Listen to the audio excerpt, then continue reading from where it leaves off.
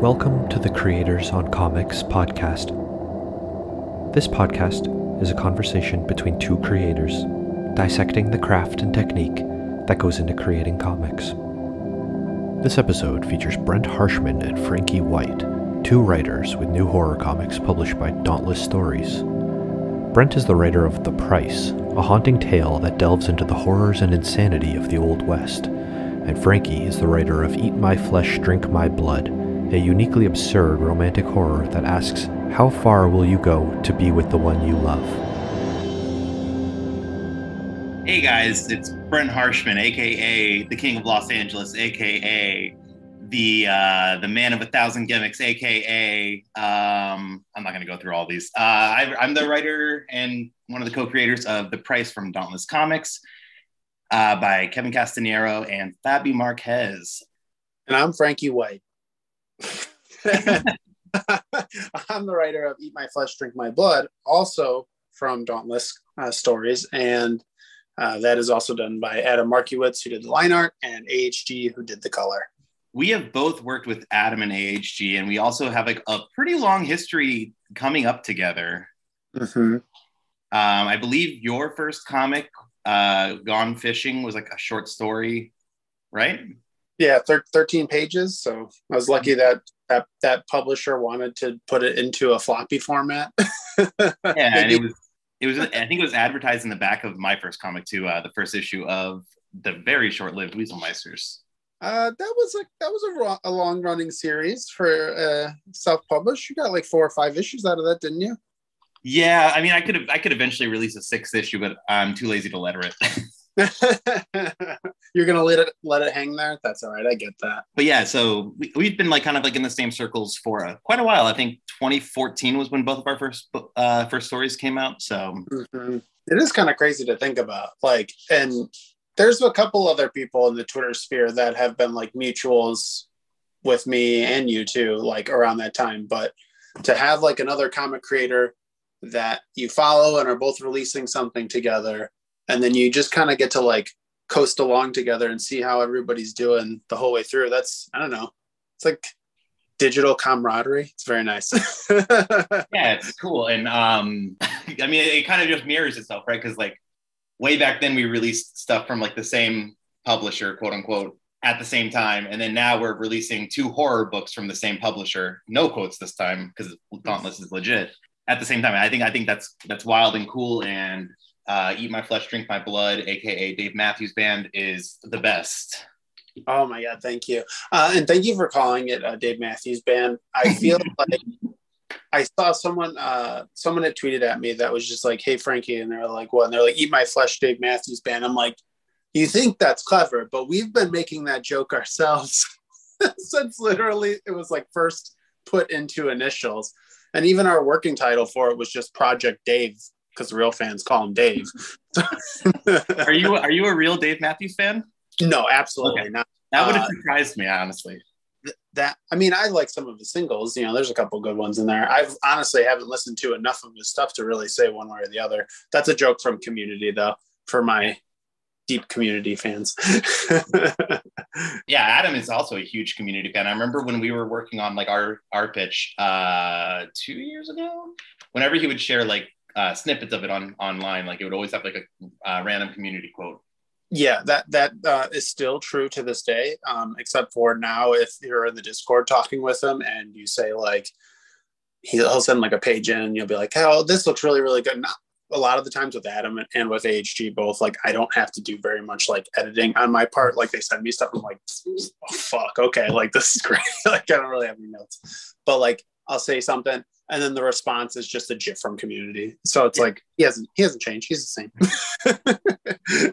Yeah, they're both incredible. Like I mean, seeing you guys' work on Broken Bear and then now 3 years later, seeing you guys' work on Eat My Flesh, like seeing you guys just gel and continue to gel and get closer each page is just awesome.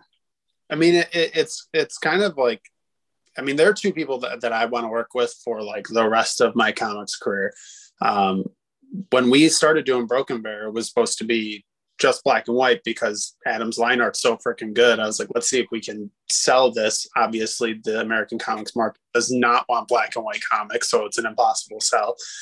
So we got AHG to join. And at that point, I don't think that was like his first book he colored. He hadn't colored like any like long comics at that point. And when we worked together, Adam basically said at that point, he was like, all right, well, I'm going to work with AHG for the rest of my life because he makes my work look even better. And I mean, you've worked with AHG, so you know, like, dude's crazy good. Do you remember like what you were doing, where you were at when you first kind of conceptualized Eat My Flesh? So originally it was supposed to be, it was kind of like I had done Broken Bear and I had done 20 Fists, and I did both of those long form comics. I guess they're long form technically, back to back and simultaneously, really. And I paid out of pocket to help get those made. And so I was at a point where I was like, I can't make new comics anymore right now, just because like it's a fucking grind. It takes forever. It costs a lot of money if you're not really successful with Kickstarter or anything like that, or you don't get lucky with the publisher. So I was like, maybe I should just write a short story just to do some writing that's, you know, not comics. And so I started writing this short story that eventually would become Eat My Flesh, Drink My Blood. And the only reason it became a comic was I had like the whole outline written, and I had like the first couple pages written in prose, and then I lost the save document. And I was like, I'm to this day, I don't know where it is or how I lost it, because it should just be like, I email my stuff to me all the time. Like if I'm writing something, I'll save it on my computer and then I'll also email it, so there's a backup somewhere. And I did that and it's gone. So when I lost it, I was like, well, fuck, I don't want to do this again. Like, you know, if you're playing like a really hard video game and you get fucked by a boss or something, you're like, fuck, I'm done. And then like, you're like, I gotta take a break. You gotta step back from it. That was what happened with that. And then when I came back to it, I was like, yeah, you know, maybe I can just make it a comic. Like, let's see how it works. And thankfully, Marcus was basically like the hero of this story, where like I pitched it to him. He was looking for pitches. I pitched it to him. And the fact that at the time Dauntless was paying out of pocket to pay their artists and everything was huge. And the fact that he was like, yeah, no notes, do whatever the fuck you want. Like, go nuts with it. And, you know, I don't think there's another publisher that would have paid us page rates. First of all, there's like not even that many in the first place that do that. But I don't think there would be a publisher that would pay us to make the book that we made, as crazy as it is, with a 3-panel format and, you know, widescreen approach and everything like that. I think I would get told what I get told for a lot of my projects, which is that's not really marketable. No, I get that though. Like, I think what I like about you most as a writer is that you're a very patient writer. You really do like character moments over like action and like craziness, which I vibe with 100%. But I can also see in the American market where you might get those notes, and that sucks. Yeah. Like, I really need to have been like born in like 80s European comics market, where they were letting like artists do art sort of thing, you know, and like even if the story kind of sucked, like no offense to Mobius, but some of those comics, the story is not very good. But like a good art team, and they're like, yeah, just go buck wild, do whatever you want, make it into like a 44-page comic and go nuts. I would have thrived in that system, but I'm okay with being a maverick indie artist like yourself. You know, you just got to do what you got to do. Switching it to you though, when you were making the price, I wondered about this. Did it start as like a 24-page comic? Like, was it like something that you wanted to be bigger, or was it, because I tend to start, I start big and scale down once I realized the amount of money it costs to make everything. Did it start as a short comic? So yeah, I mean, the price is kind of a beast of its own. I was starting a replay of Red Dead Redemption 2, which starts off with them being stranded on the top of a mountain in a blizzard. And I was like, this is like the perfect setting for a horror. And I've been wanting to write a horror, and I had been wanting to write a Western. So I just like opened up my Word document, and within 2 hours I had the first drafts written, and it was just like, 22 pages, I want to say. I don't think I edited it down at all. I think it was just like changing where panels were and stuff like that. But I think it's always been 22 pages. That's nice. Because that's like my favorite thing about it. I wish there was more stories that are like this, that are just like what this is, just a short story that's contained in and of itself in 20 pages. I mean, being able to pick something up and read it and be done with it in one sitting is sort of like what I recently have been striving for as a writer. I've been moving away from like long stories. I want something like the classic, like 70 to 80 minute horror approach, right? Where you can just sit down, you get it done. And maybe if it's good enough, you want to just immediately start it over again, which is what I did with Price. So, I mean, that's like my jam. Thank you. Yeah. I mean, again, going back to when we first started, like, it was like polar opposites. Like, you did like a 12-page thing, and I did, I think the first issue was like 15 pages, but then like, it was like a long-term thing, right? Like a complete opposite of what they tell you to do. Like, I was like, oh yeah, I'm going to tackle a 30-issue thing. No problem. This is easy. Comics are easy. I've done this for 2 seconds. But then like, as I went, I learned the importance of short stories, and I just like really focused on that probably about 2017 or 2018. I really focused on just like making a bunch of short stories. So I did like Soviet Ghosts, which was like a 6-page little espionage thing, and a few others. Actually, my first time working with AHG was on one of those. And so I just always really liked short stories. And as an independently funded person, it's a lot easier on the wall. And then, yeah, like on top of that, like, it's easier to get somebody to read your short one-off story versus, hey, here's the first chapter of something, or hey, here's like a 200-page graphic novel, right? Mm-hmm. Yeah, I did a similar thing when we did Broken Bear. Broken Bear's like in my head, that's my magnum opus. That's my Dark Tower sort of thing, where it's going to span, several volumes. And I thought, yeah, I don't care. Everyone says start small, but I'm going to do this. And then the first volume came out, and it didn't make enough money, and now it's on a definite hiatus until someone is willing to pick it up. Basically, it's. Because I know like it was tied up for a little bit at the previous publisher. Is it back in your guys' hands now? So this like future volumes they relinquished the rights to that. They're holding on to the rights for the first volume until the contract deal is up, which I think at this point it's 2023, might be 2024. So it's kind of in a weird spot where it's like we could technically start working on new stuff, but at the same time, if you can't also package like the first volume in with a new publisher, they're not going to want to take it right now. So it's like, it's still basically sort of in limbo.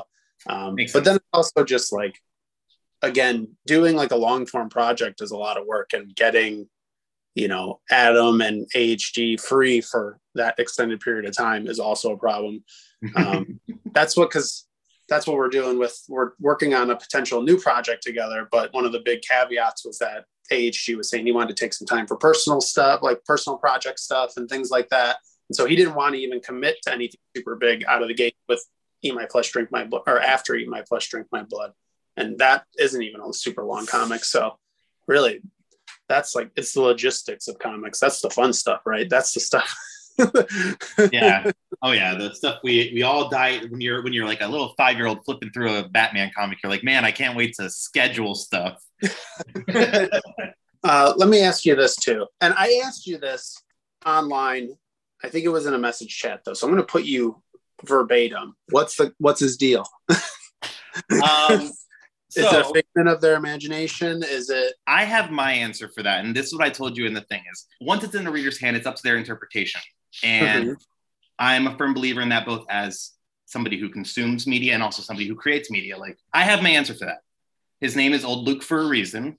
There is a reason why, instead of that page being 3 pages prior when they first opened the barn door, to being what they see after the somewhat happy ending of them walking off into the sunset. But I'm not going to answer whether or not that he's real, or if he was a figment, or blah, blah, blah, because again, I want to leave that up to the reader, and I don't want to spoil that fun for them. Boo. I'm like the exact opposite. I like reader interpretation and I love that, but I definitely think like the writer's interpretation matters when you approach, what they're doing. As much as because Eat My Flesh, Drink My Blood has a similar sort of open-ended ending to it. And I know what happens, and I don't say it out loud, but if somebody asked me, I would just tell, because what I think of it now might not even impact, like if we say we did a follow-up or something, I might change my mind and be like, nah, never mind. Like the readers were right. They had a better, they had a better idea. If you want, spoiler alert for you, my flesh, my blood. So the story ends with Lisa consuming John's heart, her fiance's heart, in an attempt to potentially save him because they're in a cannibalistic underground cult church where the parents take the heart. I have to explain the whole fucking book to get through. They have to take their kids' hearts out and eat them so that they can in turn get extended life. The only caveat to that, which is not specifically written down in the book because that's boring, I don't like doing that stuff, is that when you consume a person's essence, their essence is now inside your body. So that's why the cult splits them up. That's why they get their kid's heart, the mom, the dad, and the priest split it. So that way one person's entire essence isn't in their body and they're not having to vie for control, essentially. But Lisa does eat all of John's heart. So all of John is inside of Lisa's body at that point, which, fingers crossed, I'm going to spoil this now.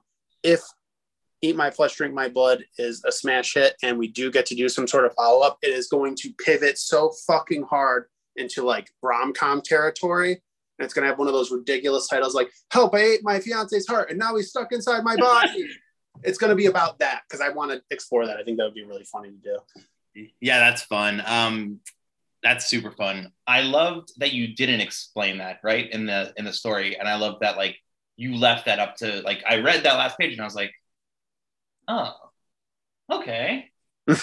Which I love. I did keep it open, and I do keep it open in the script too, because technically, if you look on the script page, it doesn't say John saying like those final words in the script. It just says a voice. I wanted to keep it sort of like, this might be a cop-out, but a little bit open, as there's a religious, not even subtext to the book, there's a religious text in the book, and I like the idea that the cult is essentially a representation of like the perversion of faith and like how that works. And then her getting out and seeing the sunrise, that's like true faith, essentially. It's like not organizational. It's just what you personally believe.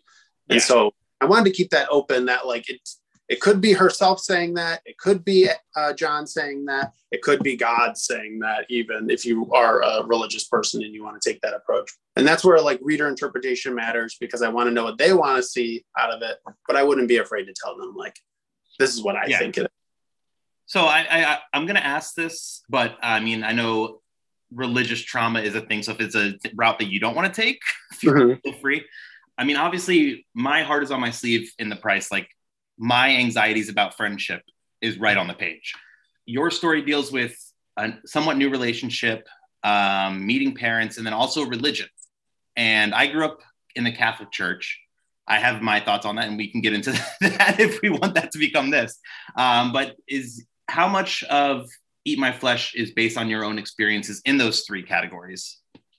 That's a good question. So I would say very little to start. I was also raised in a Catholic church, so I'll start there. And while I am not a practicing Catholic anymore, I think that's where that open-ended ending, it sort of falls, as I am more agnostic at this point. Not a hardline atheist, but I don't like the way that the Catholic Church runs things, or most organized religions. So that's sort of where that open-ended, feeling of like, you can find your own quote unquote God in like whatever you want to find it in. My relationship with my parents is absolutely not like what it is. I love my parents, and I also love my in-laws.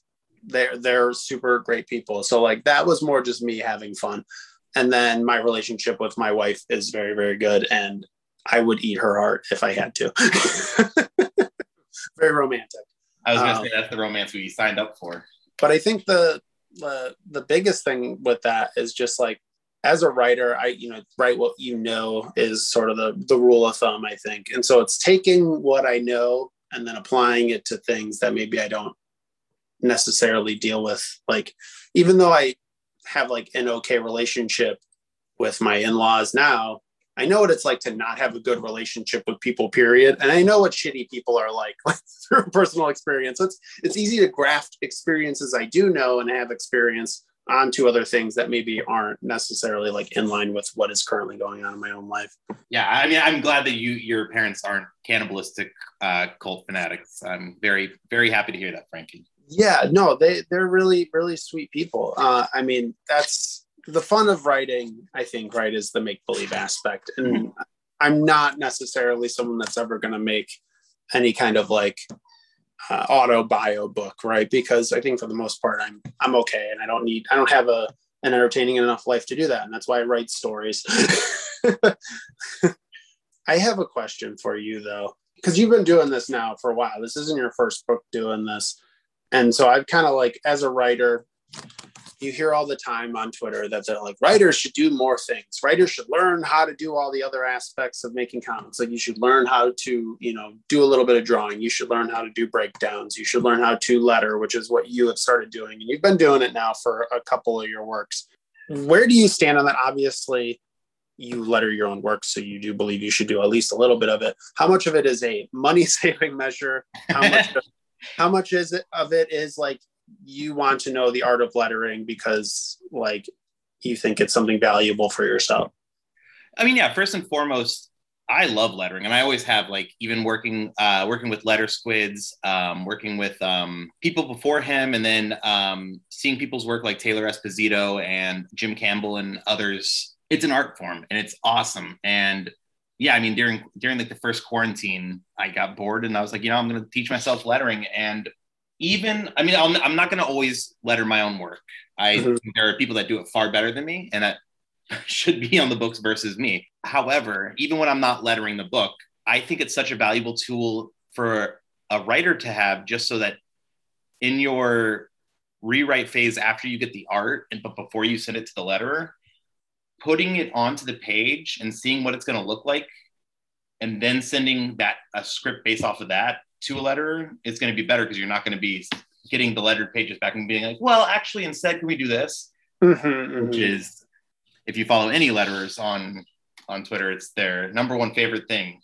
Oh man, I feel like all of comics Twitter is basically just creators subtweeting the writers and being like, get together. Like, that's like honestly what it feels like most of the time, which is fine, because we suck for the most part. We don't really contribute anything. It's true. I can write, like, I mean, with this, so The Price is perfect example. It took me 2 hours to write the first draft. It took Kevin, let's see, we started production, let's say summer 2021, and it just got released. Like, it takes the creative team much longer than a writer to do their work. Then follow up for that.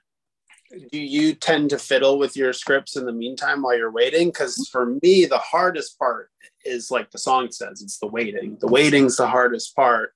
And if I'm sitting there, like, say I've sent a script out to Adam, or maybe not even a full script, maybe it's a couple pages or something, depending on the project we're working on and how the flow of that works.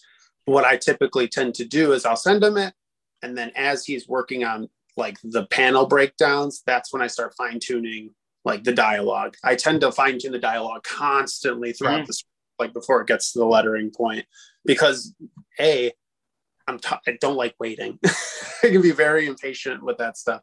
So like, I need to do something for myself, right? I'm not just sitting there like waiting for months and months and months to get pages back. So for me, it's like, I definitely am always fiddling. Dialogue, typically, unless it's like dialogue that should be pushing the plot, but typically if it's just like characters talking, that'll pretty much stay the same, if not get cut at the very end, just to save space on the panel. But like captions, especially where The Price is like a thematic book, so I'm always sharpening that, because like the vomit draft isn't going to hit as hard as if I just am constantly cutting my flesh open and like letting my true self and like my thoughts on these themes of friendship that I've had for a very long time come out. Yeah, there is a real emphasis, I feel like, put on if you choose to put narrative captions in a comic. I feel like whenever like people decide to do that, that's where the crux of the writing ends up being, versus like you said, like the dialogue where people might just be talking. A lot of it gets put onto that narrative structure, because so much of the emotional impact and like everything lays into that. That's partially why I've like stayed away from doing that. And I like to use thought bubbles a lot for internal narrative, And I think that's like, I'm like the reverse. Like my dialogue is always getting tweaked, constantly getting tweaked. And then like usually instead of doing narrative, I try to nail down like the panel breakdowns like immediately. Like once a page to an artist, right? There's no tweaking of that structure at all outside of, unless the artist is like, hey, it would be better if we did it this way. And then I'm like constantly just tweaking dialogue to make sure it flows better, that it sounds good, that like it, like you said, it's not too wordy or anything like that. You know, that classic 25 words or less sort of mentality. But do you that brings up a good thing, because like I always see people say like, oh, I try to keep less than 100 words per page or blah blah blah. Like, is that something that you actively follow? Like, are you like going through and like in your script and like counting the words and stuff? Not per page, but per panel. So like because I think like there's like a certain point where like the word balloons start to look a little too like unwieldy. Yeah. I don't want, it's not a knock, but I my comics, they don't look like say like Scott Snyder's, because he like have like very big, you know, verbose writing style. Yeah. So I typically try to avoid that as much as possible. And that's partially why I don't do narrative captions a lot. I try to keep everything like on the page essentially for the most part, like whatever someone's saying or thinking in the moment, that's what you're privy to. You don't get to know their internal, you know, monologue, like so to speak. Yeah. For me, like when it comes to like hard and fast rules, I don't follow like I forget who it was. One of our mutual friends, like we were just like talking about the craft and stuff like that. And like, they mentioned the idea of like, oh, in like dialogue and captions, there should only be like up to 100 words per page or whatever the rule was.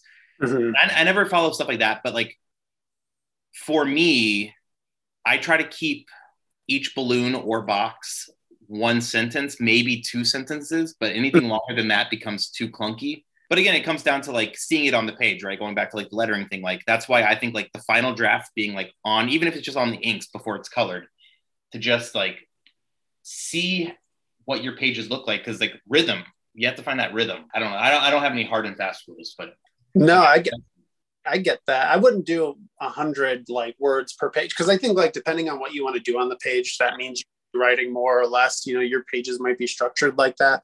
But I think that 25 words max to a balloon is a good rule of thumb to keep in your back pocket. Cause generally speaking, like if you're doing more than 25 words, that's more than two sentences usually. Mm-hmm. So that balloon's going to start getting big and hard to navigate. Yeah.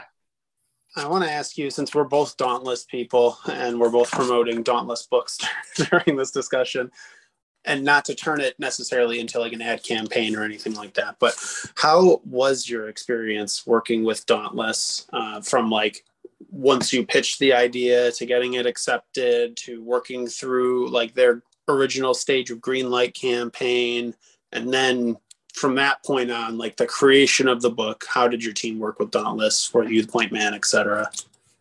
Yeah, I mean, I've been friends with Marcus for a while. Lettered one of his like short stories before Dauntless, and I love him. Marcus is one of the greatest, most genuine people I've ever met, and his enthusiasm for comics and what he wants to bring to the table and help creators who might not typically get the shine. I think that's admirable and awesome. And yeah, I mean, their first lineup of books is just stellar. So I had sent Marcus the vomit draft of this just because we were friends and I was stoked on the script and I wanted to share it with somebody. I didn't even know Dauntless was accepting submissions or anything like that. I just like, I need to share this with somebody. And he loved it. And he was like, fuck, I wish I could like bring this on to Dauntless, blah, blah, blah. And then like every time I would send him updates, like, oh yeah, I'm bringing on Kevin to do the line art. And then like, he's like, oh man, that's going to look so cool. Show him like the first bit of pages. And he's like, you know what? I know you're planning out a Kickstarter for this, but let's just do it on Dauntless. And I was like, deal. And with Dauntless, it's been smooth sailing. He's, like I said, I mean, I've already just shouted my praise from the rooftop for Marcus and Dauntless, so I won't continue. But yeah, I mean, it's been awesome, and I'm very honored to be in like the opening year of their books, which is awesome. Working with Kevin and Fabi I mean, similar to how you feel about Adam and AHG, like if I could only ever make books with them for the rest of my life, obviously that's not the case, but like if that was like a curse bestowed upon me, I would be okay with it. Is like Kevin has such a dynamic storytelling. And like, I mean, I fell in love with his work on Grit from Scout Comics with him and Brian Wickman. And I can't remember the colorist or the letter on. Oh, Micah Myers lettered it. I know that. The colorist I can't think of off the top of my head. But I mean, I fell in love with Kevin's work there. And then I've been friends with Fabi online for quite a while because we're both like little emo kids. And so when I needed to get a colorist for this, I mean, she was my first thought. And luckily, she wasn't too busy coloring Batman to do a silly little indie book. So, and it's like a good thing you were able to get her, because I mean, Kevin's line art's amazing. Like, I was already like impressed, and I'm a huge black and white fan. So when you were showing off like sample pages and everything of like what he had been cooking up, I was already like, oh my god, this looks so good. But her colors, especially like in the physical copy, like of the printed book, that it looks so good. Like, her colors shine like over this line art. It's really stunning stuff. Thank you. I will definitely pass along the message. I haven't even seen the physical copies yet. I got shipped to my ex's house because that's the most safe mailing address, and I haven't been by yet to pick it up. So I'm jealous of everybody. I'm jealous of everybody holding it because I haven't even held it yet. It's got this soft touch cover. It is. Yeah. Rub it on your face. Really nice. Marcus was telling me like the upgrades they did with the printing, and I was like very stoked. Yeah, it's like a nice thick little book. Like, and I mean, Dauntless, I think, switches up their printers. They don't use the same ones every time. It depends on, obviously, like many other places, what the rates are, their working relationship and everything. But the printer for this one did a great job. I mean, it's a nice thick little book. Like, I mean, it's 20 pages, right? 22 pages, but it's thicker and sturdier than any floppy on the stand. That's awesome. I don't know. I could wax poetic for forever about Dauntless and about Kevin and Fabi. I haven't had any snags. I mean, like the hardest thing is always like the financial aspect. And Dauntless normally pays their creators, but me and Marcus worked out a deal because he's doing some work for me on Off Into the Sunset. So I'm doing a lot of the payment out of my own pocket for Kevin and Fabi. So that's like the only real snag, but that's like everybody's snag on creating independent comics. Yeah. That's being a writer in comics, is paying your crew, basically. Well, what is your Dauntless thing been? Okay, so it's my turn to wax poetic about Marcus. Yeah. Dude is amazing. I mean, again, I said this a little bit earlier, but like without him, we probably wouldn't have made Eat My Flesh, Drink My Blood, because it would have been really hard to fund it. I mean, page rates for Adam and HG aren't cheap by any means. I mean, I still consider it a deal for the amount of work they do, the quality of the work they do, but making, even a 52 page, I think actually 53 page book with them was still, it was still quite a bit of money. So for Dauntless to be able to step up and help, and pay rates, which is again, not a common thing. And I'm not sure that's their practice moving forward. I think they're going to try and do more leaning on their Greenlight campaign to do that. But for that first wave of books, that was just something like special, because there's like, I don't know, like you can probably name like on one hand the amount of publishers that will pay you a page rate for creator owned IP, not, working on their stuff. So that the fact that existed, even if it was for a very brief time, was something very magical. And like you said, Marcus's enthusiasm is crazy infectious. Like, you'll send it, like I would send him something and he's just like, oh my God, this is amazing. Like, this is so good. And it gets you amped up to want to get back to work. Right. And not in a way that feels like he's just like blowing smoke up your butt or anything like that, and like, it's like it's a genuine sort of like appreciation for art and for comics and what that type of storytelling you can do with that medium.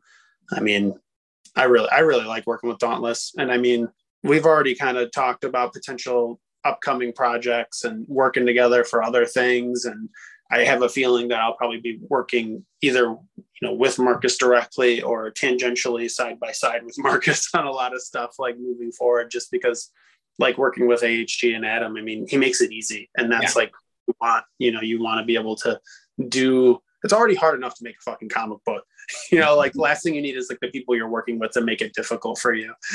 I'm going to switch up gears a little bit here, because this is something I've been dealing with lately after kind of like a lot of stuff happening last year with the comics, with my comics. Mm-hmm. I've been like super, super burnt out on comics lately, creating them and also ingesting them. How do you deal with burnout yourself? I mean, the biggest thing is taking time to do other stuff. And I'll say first and foremost, like I might be one of the worst like comic people. My main creative draw like for my comics is movies. So like when I'm looking for inspiration, I typically am not going to go read comics. I want to read comics for fun. I'll go watch movies and see how like certain movies are broken down. And I always just have movies on in the background anyway. So it's easy to pick up little tidbits of inspiration that way. But the biggest thing is just like taking a break. I am absolutely not one of those Stephen King, wake up and write 5,000 words a day. Like you got to do it every single day. Like that's the way you get better. That's a method that can work for some people. I don't, it's not even about if it would be good for me. I don't want to do it. I don't like I am someone that at this point in time in my life is someone that does comics essentially on the side. That's not my day job. That's not, what I get paid to do or anything. So I don't have the time, first of all, to do that, to sit down and write 5,000 words a day. And in comics, that would be an extraordinary amount of writing. But, so it's about taking time for myself. So typically I work on a when the mood strikes, sort of mentality. And I also keep my phone with Google Docs, and that's how I write a lot of stuff. Okay. So less about making sure I'm writing a certain amount of time per day versus like if I'm inspired, I'm able to just open my app immediately and just add something to essentially like the word Bible for like whatever, idea it's springing from for whatever project that is. It's about keeping it, for me at least, it's about keeping it fun. Yeah. If I'm not fun doing it, if suddenly comics has become a job, and not in a way like, oh, I'm working for DC, clearly that's a job.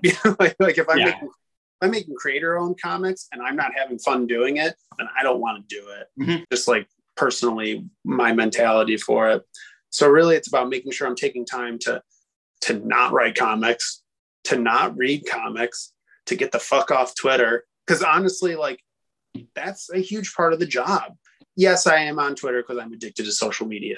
Yes, I'm on Twitter because I like talking to the people that I talk to on Twitter. But the main reason I am there and the reason I'm talking to a lot of people is to maintain like a sense of like standing, right? You want people to know who you are and what you're doing. And the only way to do that is to have a social media profile.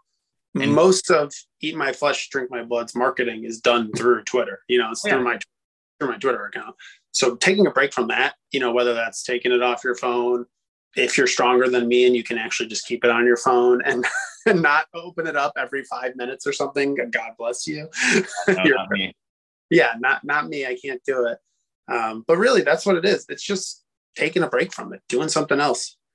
Nice. Yeah, I agree. I think there's like the biggest like problem in any industry, but especially in independent comics is this like, you have to push yourself. But like, because like, I'm not knocking people who have that awesome work ethic, who are constantly just beating the pavement and like creating awesome stuff. Like, I mean, the first person that comes to my mind when it comes to work ethic is Jared Lujan, like one of the hardest working people I know. And he's going to get to superstar status because of that. I have so much respect for him. So I'm not knocking that because it does work. But yeah, I mean, like, I feel like so many people do drain themselves, and I've fallen victim to that. And like, that's why like I've been so burnt out for like 2 to 3 months now, and it's been awful. But you mentioned it's hard to maintain that level of commitment to it, and not even because it's something we don't want to do. We all clearly want to do it. We want to make comics, but I think it also depends on like what your goal is, right? As a writer, like are you trying to make it mainstream? Are you trying to reach superstar status? Like, are you trying to be, someone where writing is your job? Do you want a job at DC? Do you want a job at Marvel? Do you just want to, or are you like me? Do you want to just tell your silly little stories and hopefully make a little bit of money on the side and get people to like it? I mean, it really all depends on that too. Yeah, I agree. You mentioned that your main source of inspiration is movies, and I can see that 100%, especially in Eat My Flesh, where you do those cinematic 3-panel pages. Storyboarding. I hope people don't get mad at us. So people are like, comics aren't movies. Don't do that. Don't make comics to make movies. And we're like, we're going to make a comic that is a movie. But my thing is like, from what I've learned in my years on Twitter is nobody on comics Twitter is going to get mad about the stupidest things. No, So you're fine. But so like, what movies were inspiring you when you were working on Eat My Flesh? So my number one always inspiring me movie for every project I do is Texas Chainsaw Massacre, Tobe Hooper, 74 masterpiece. A lot of grindhouse stuff, obviously. I wanted to go for that like 70s flair where you're bold to the point of like a hammer attack in terms of like how you're approaching your themes. You know, it's not about subtlety. So a lot of stuff like that, like Don't Torture a Duckling, a lot of Italian giallo stuff. House by the Cemetery by Lucio Fulci was a big one. But then also like watching, and it was a lot of horror stuff. But like a lot of some of the newer stuff like Midsummer, like things that also were about relationships, because obviously that's a huge emphasis on it. And then another one that kind of ties into the price a little bit was Hateful Eight. I love Tarantino movies, so like I'm always watching that stuff too, just because I love how he writes dialogue.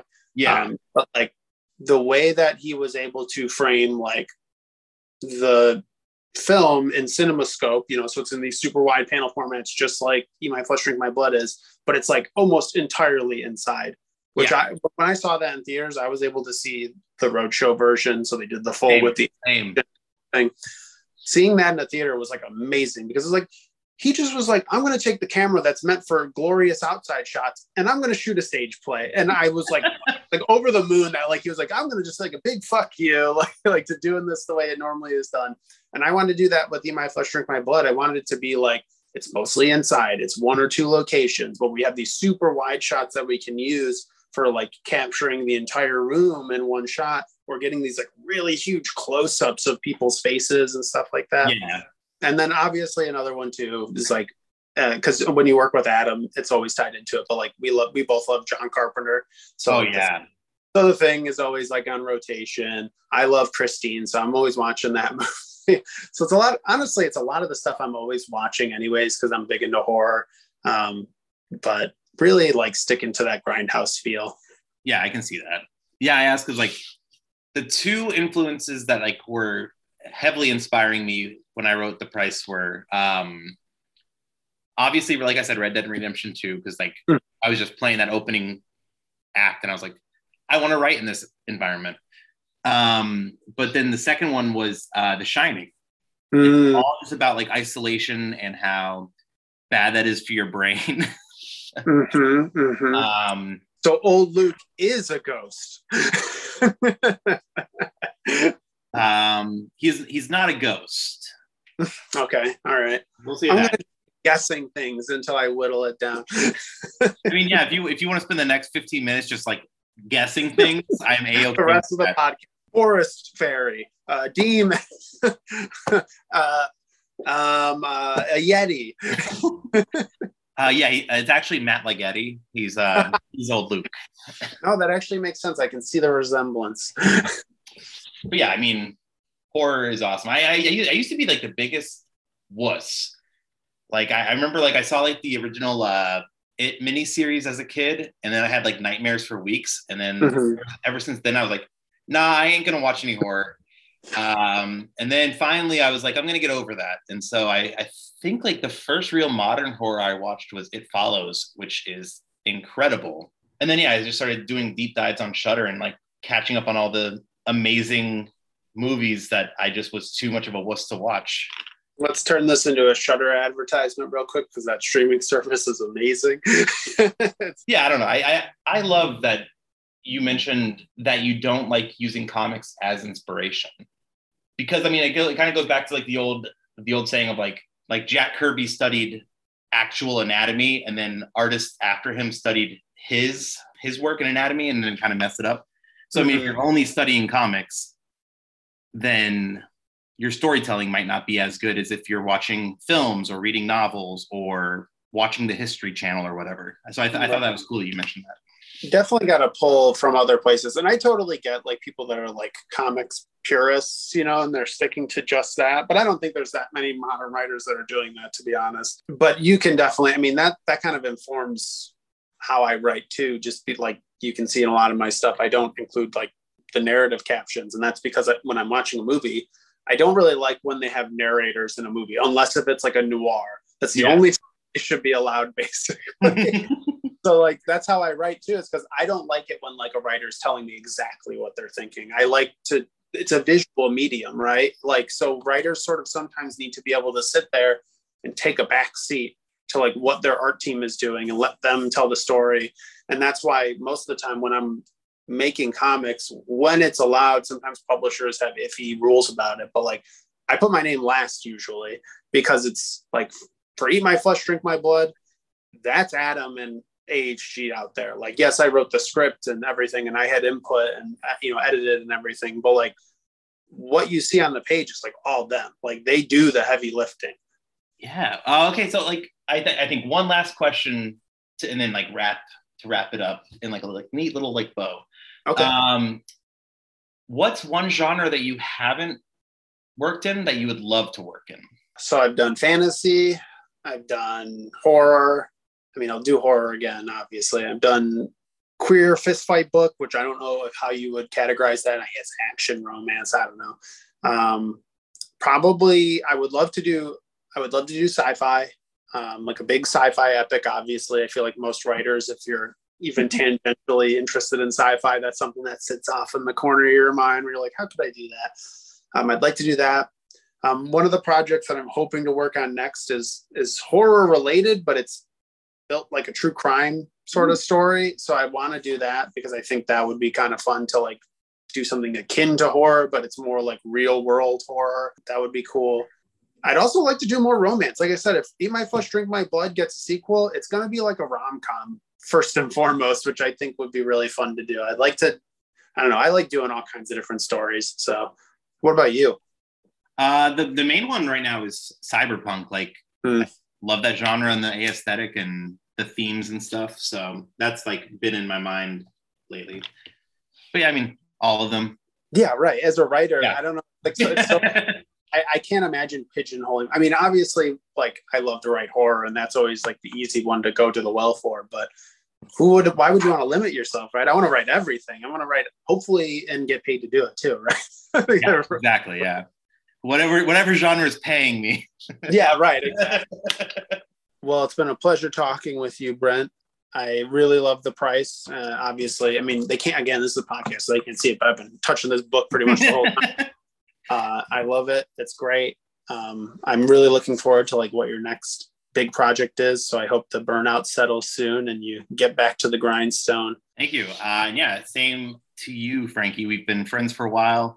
It's been exciting to watch you grow and come into your own as a creator, and love watching you and Adam and AHG continue to work together. And I'm very stoked to see what's next. Thank you to Brentt and Frankee for joining us for this discussion. Listeners can find both their books, The Price and Eat My Flesh, Drink My Blood, at dauntlessstories.com. Both writers can also be found on Twitter at Brentt Harshman, that's Brentt with 2 T's, and at Frankee_White, and that's Frankee with 2 E's. Special thanks to Matt Campbell for composing our music, and Jeff Harmatz for designing our logo. We hope you enjoyed this episode of the Creators on Comics podcast.